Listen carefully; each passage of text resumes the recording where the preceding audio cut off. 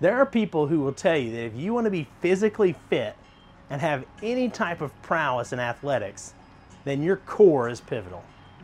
They say things like, work your core. Now the core is that middle section of your body between your pelvic floor and your diaphragm.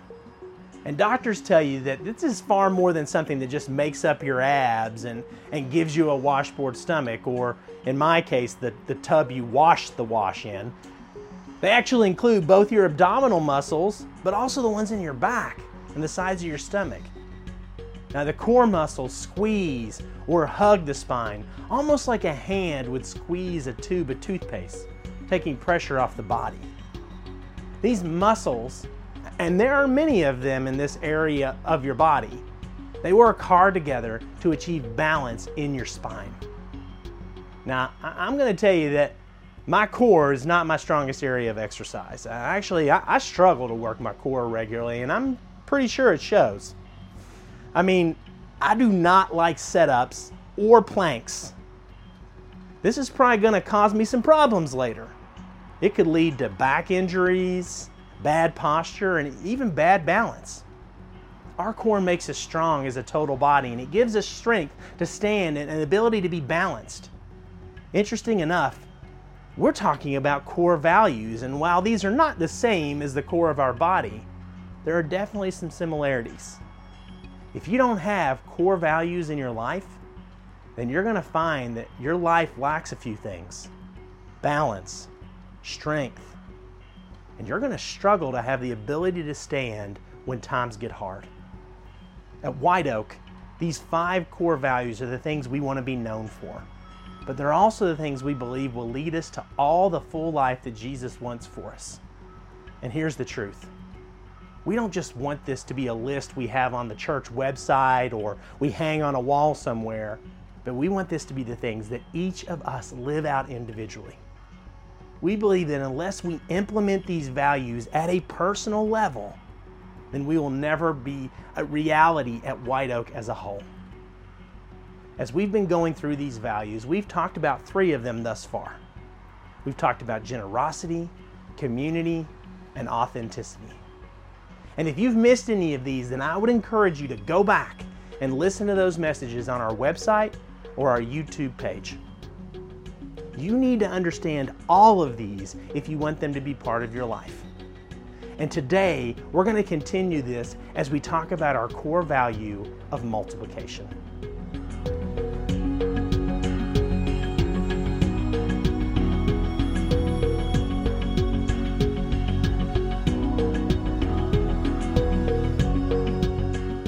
Now, my oldest son, Sam, he just finished the 1st grade.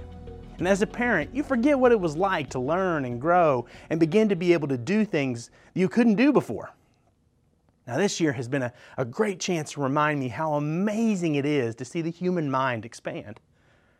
Sam was able to learn how to read entire books all by himself. He now reads signs on the road, and he will regularly say to me, "Hey, Dad, what does that word mean?" He has grown exponentially in what he can do on his own. Now, one of those areas he learned was math. This year, Sam learned how to add and subtract. Now, he's not great at it yet, but he understands the concept of if you add this to that, then you get another number. Now, he'll master this one day, just like we all have, but then he's going to be taken to the next level, multiplication. Now, as a kid, when you first learned the premise of multiplication, it's kind of a difficult idea to grasp. The math concept of addition actually became pretty clear. I mean, my son Sam spent a year learning addition, but when multiplication comes along, it takes a little longer. It's this understanding that when you take a number and multiply it by another number, it's far greater amount than addition accomplishes. It's really harder to visualize, and therefore it takes a little more time to understand. Honestly, there may be some of you listening right now who still struggle with multiplying anything more than a couple of numbers large. Addition is easy, but multiplication is hard. See, the same is true for us multiplying the kingdom of God. Often when we think of growing the kingdom, we think in terms of what we can do personally. We think, if I can reach one person, then I'm growing the kingdom. That's true.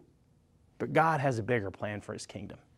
He doesn't simply want to reproduce, but He wants to multiply His kingdom through White Oak and the church. He has a promise of what He will do if we work to multiply His kingdom.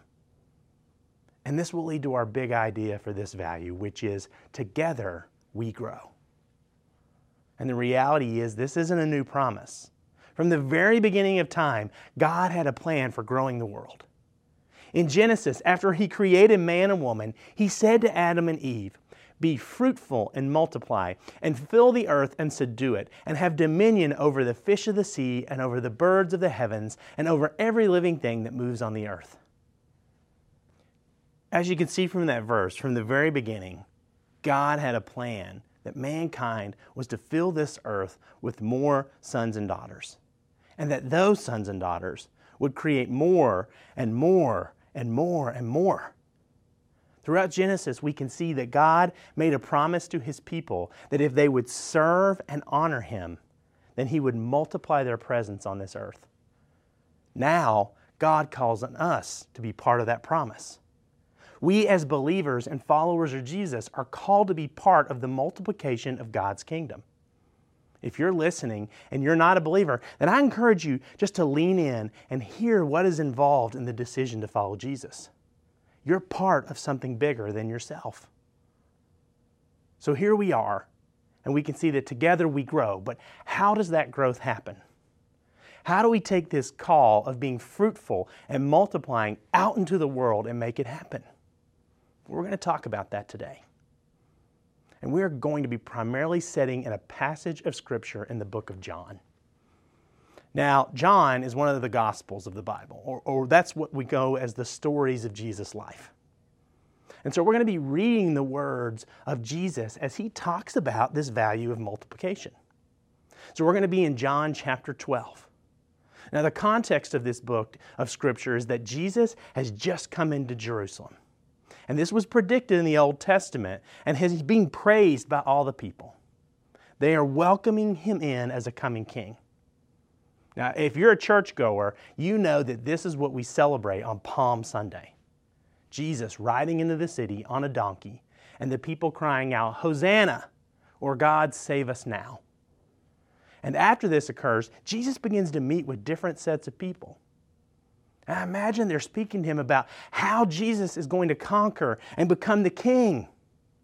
And here, starting in verse 23, Jesus presents this picture of how His kingdom will come into power. Let's read this. And Jesus answered them, "The hour has come for the Son of Man to be glorified.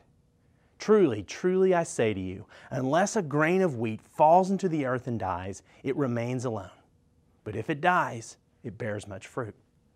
Whoever loves his life loses it, and whoever hates his life in this world will keep it for eternal life. If anyone serves me, he must follow me, and where I am, there will my servant be also. If anyone serves me, the Father will honor him." Now, there's a few things we can take from this passage that relate to how we can grow the kingdom of God together. The first one is multiplication involves sacrifice. Jesus starts off by telling these people that the time has come for Him to be glorified. I mean, that's a good start, right? Jesus is going to be glorified, and they're seeing Him becoming this powerful King, reigning and making more disciples. Wrong. The next thing He tells them is, unless a grain of wheat falls into the earth and dies, it remains alone. But if it dies, it bears much fruit. Now, at this point, I have to believe that these listeners were confused. They're saying, "Jesus, you just said you're going to be glorified. Why are you talking about death?" Now, Jesus is using this image of the wheat to paint a picture for us. And what a beautiful picture it is. You have this little grain of wheat. And if you set that little grain of wheat on a table and you come back to it a year from now, it's still just going to be one little grain of wheat sitting there. Come back 10 years from now, still one little grain of wheat. But if you put that little grain of wheat down into the ground and it dies, out of that death comes a new form, a new body, comes the stalk, comes the new kernel or corn of wheat, they call it, and many more wheat seeds. And the potential of one wheat seed is tremendous. I read somewhere that if you just took a kernel of corn and plant it, and then take from that one kernel of corn, all of the seeds that that kernel makes, right, that grew from that one, and then you plant those, I think that in 10 years it says that you would actually have enough corn seed to plant every acre of ground on the face of the earth with corn. Just each year planting everything that came from that one. You see, when God created the plants and all, He said, be fruitful and multiply, fill the earth. And surely the potential is there. And so, Jesus is using a neat little illustration here referring to His death. Look, unless it dies, it stays by itself. But if it dies, it brings forth much fruit. Listen, growth hurts. When we were growing up, my brother had so much knee pain when we were teenagers, and it was all because of his growth. His knees would hurt because they were growing faster than his body could keep up, and as a result, he had pain.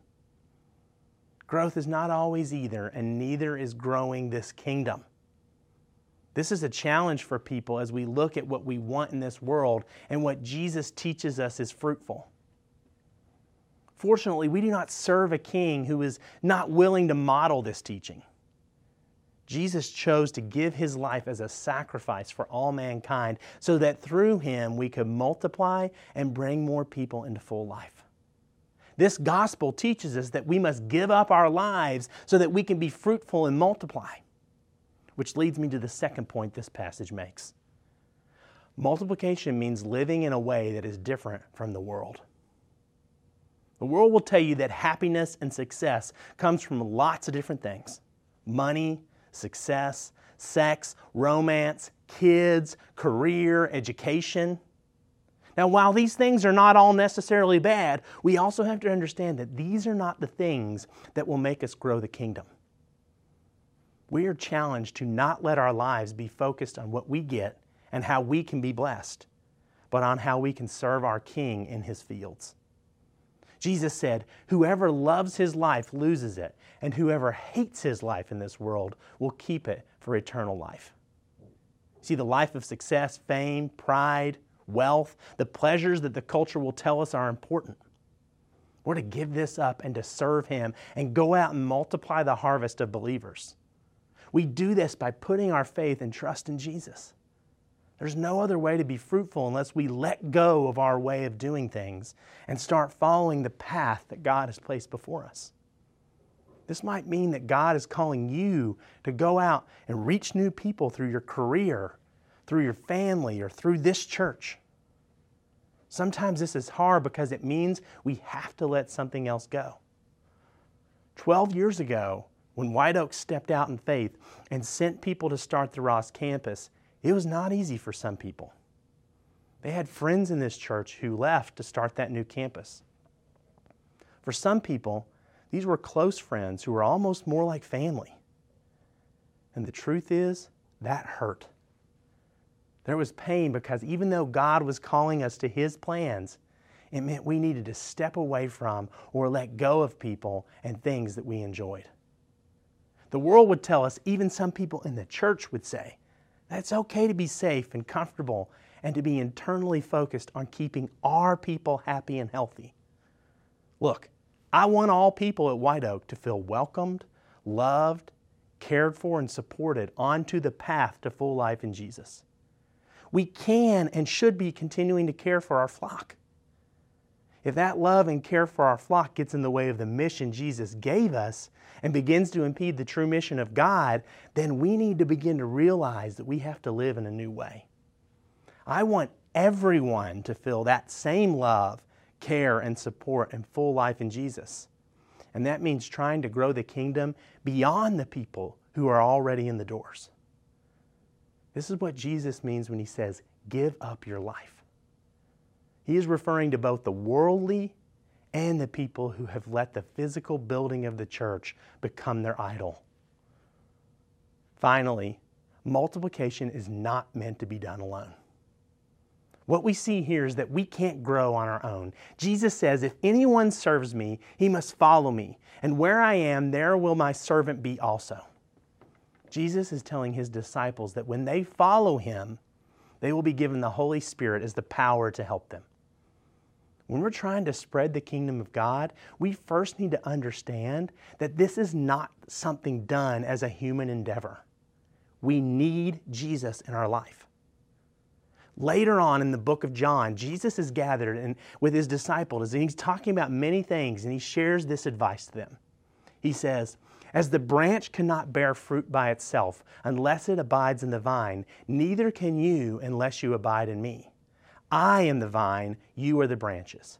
Whoever abides in me and I in him, he is it that bears much fruit. For apart from me you can do nothing.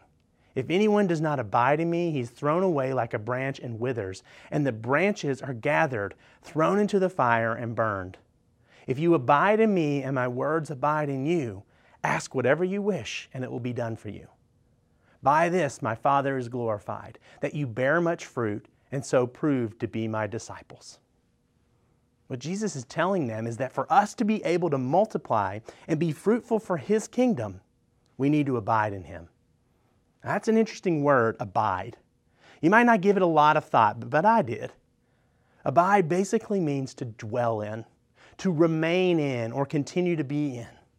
Jesus is saying, look, unless a branch stays connected to a vine, it withers up and dies. So what is he saying? As a people, we're meant to continue to remain in and dwell in a relationship with Jesus. It means we need to be getting on our hands and knees daily in prayer. We need to be regularly reading the words of Scripture.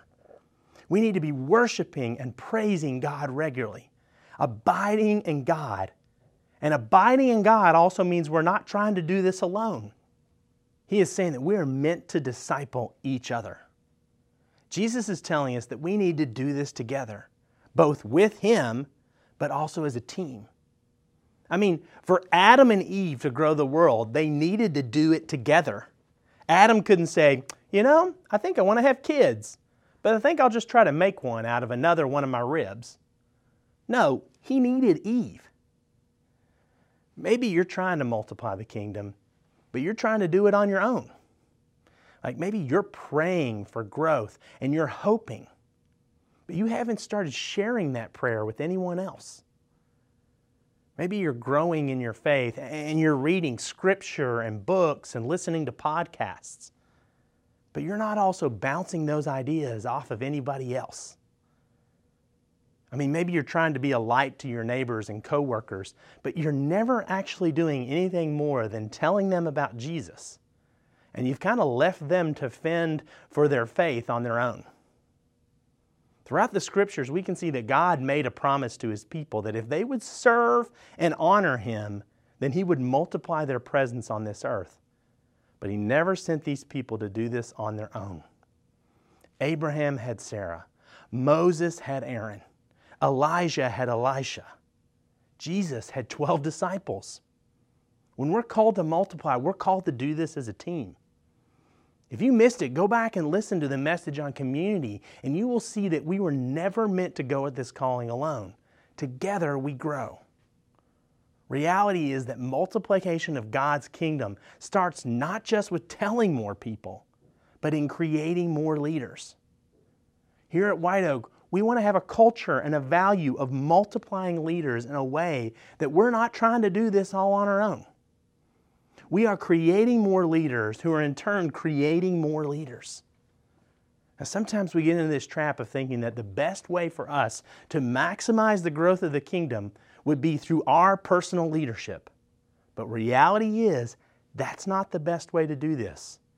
The best way to maximize leaders is to develop and disciple more leaders.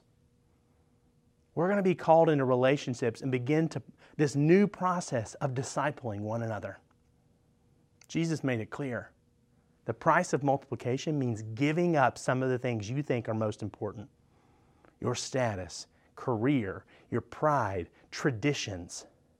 At White Oak, we will be a church that multiplies, not just believers, but also a church where we are starting new campuses in places where we see the opportunity to reach a new community. Today, you need to ask yourself the question of where do you see God calling you to multiply? Is it at home, at work, at school? Tonight, at our Colerain campus, we're going to come together to learn about, pray for, and see how God is using missionaries to foreign countries to multiply the kingdom. I encourage you and your family to attend this event.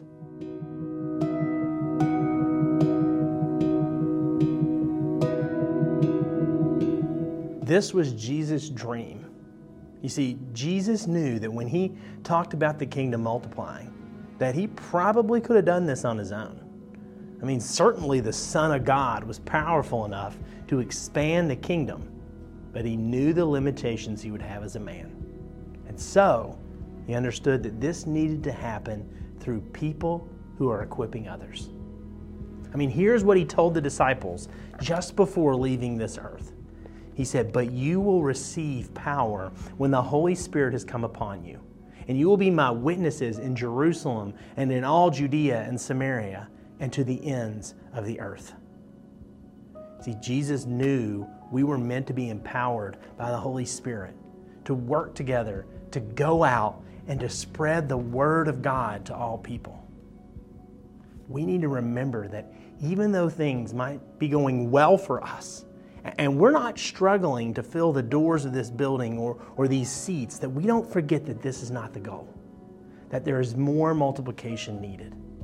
Multiplication needed in your life, in this church, in this community, and in the world. We need to be earnestly praying before a powerful God for what is next.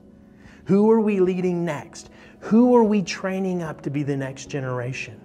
Where is White Oak going to plant our next campus? For me, the ultimate plan would be that when we open those doors of Ross, that we actually start having conversations about who we are sending next. We're going to start dreaming and praying about the next campus that we will spin off of our Ross campus, just like those amazing people who dreamt and prayed about sending people from Colerain to Ross. Listen, sometimes we say these things and we just take them as ideas and not reality. I want you to hear me say that I'm saying this aloud so that it becomes reality. And so if you're listening to this message and you're feeling the tug of Jesus saying to you, go, then our leadership wants to hear from you. Come talk to us about where God is calling you. And we will pray together about how White Oak can make that happen. Together we grow.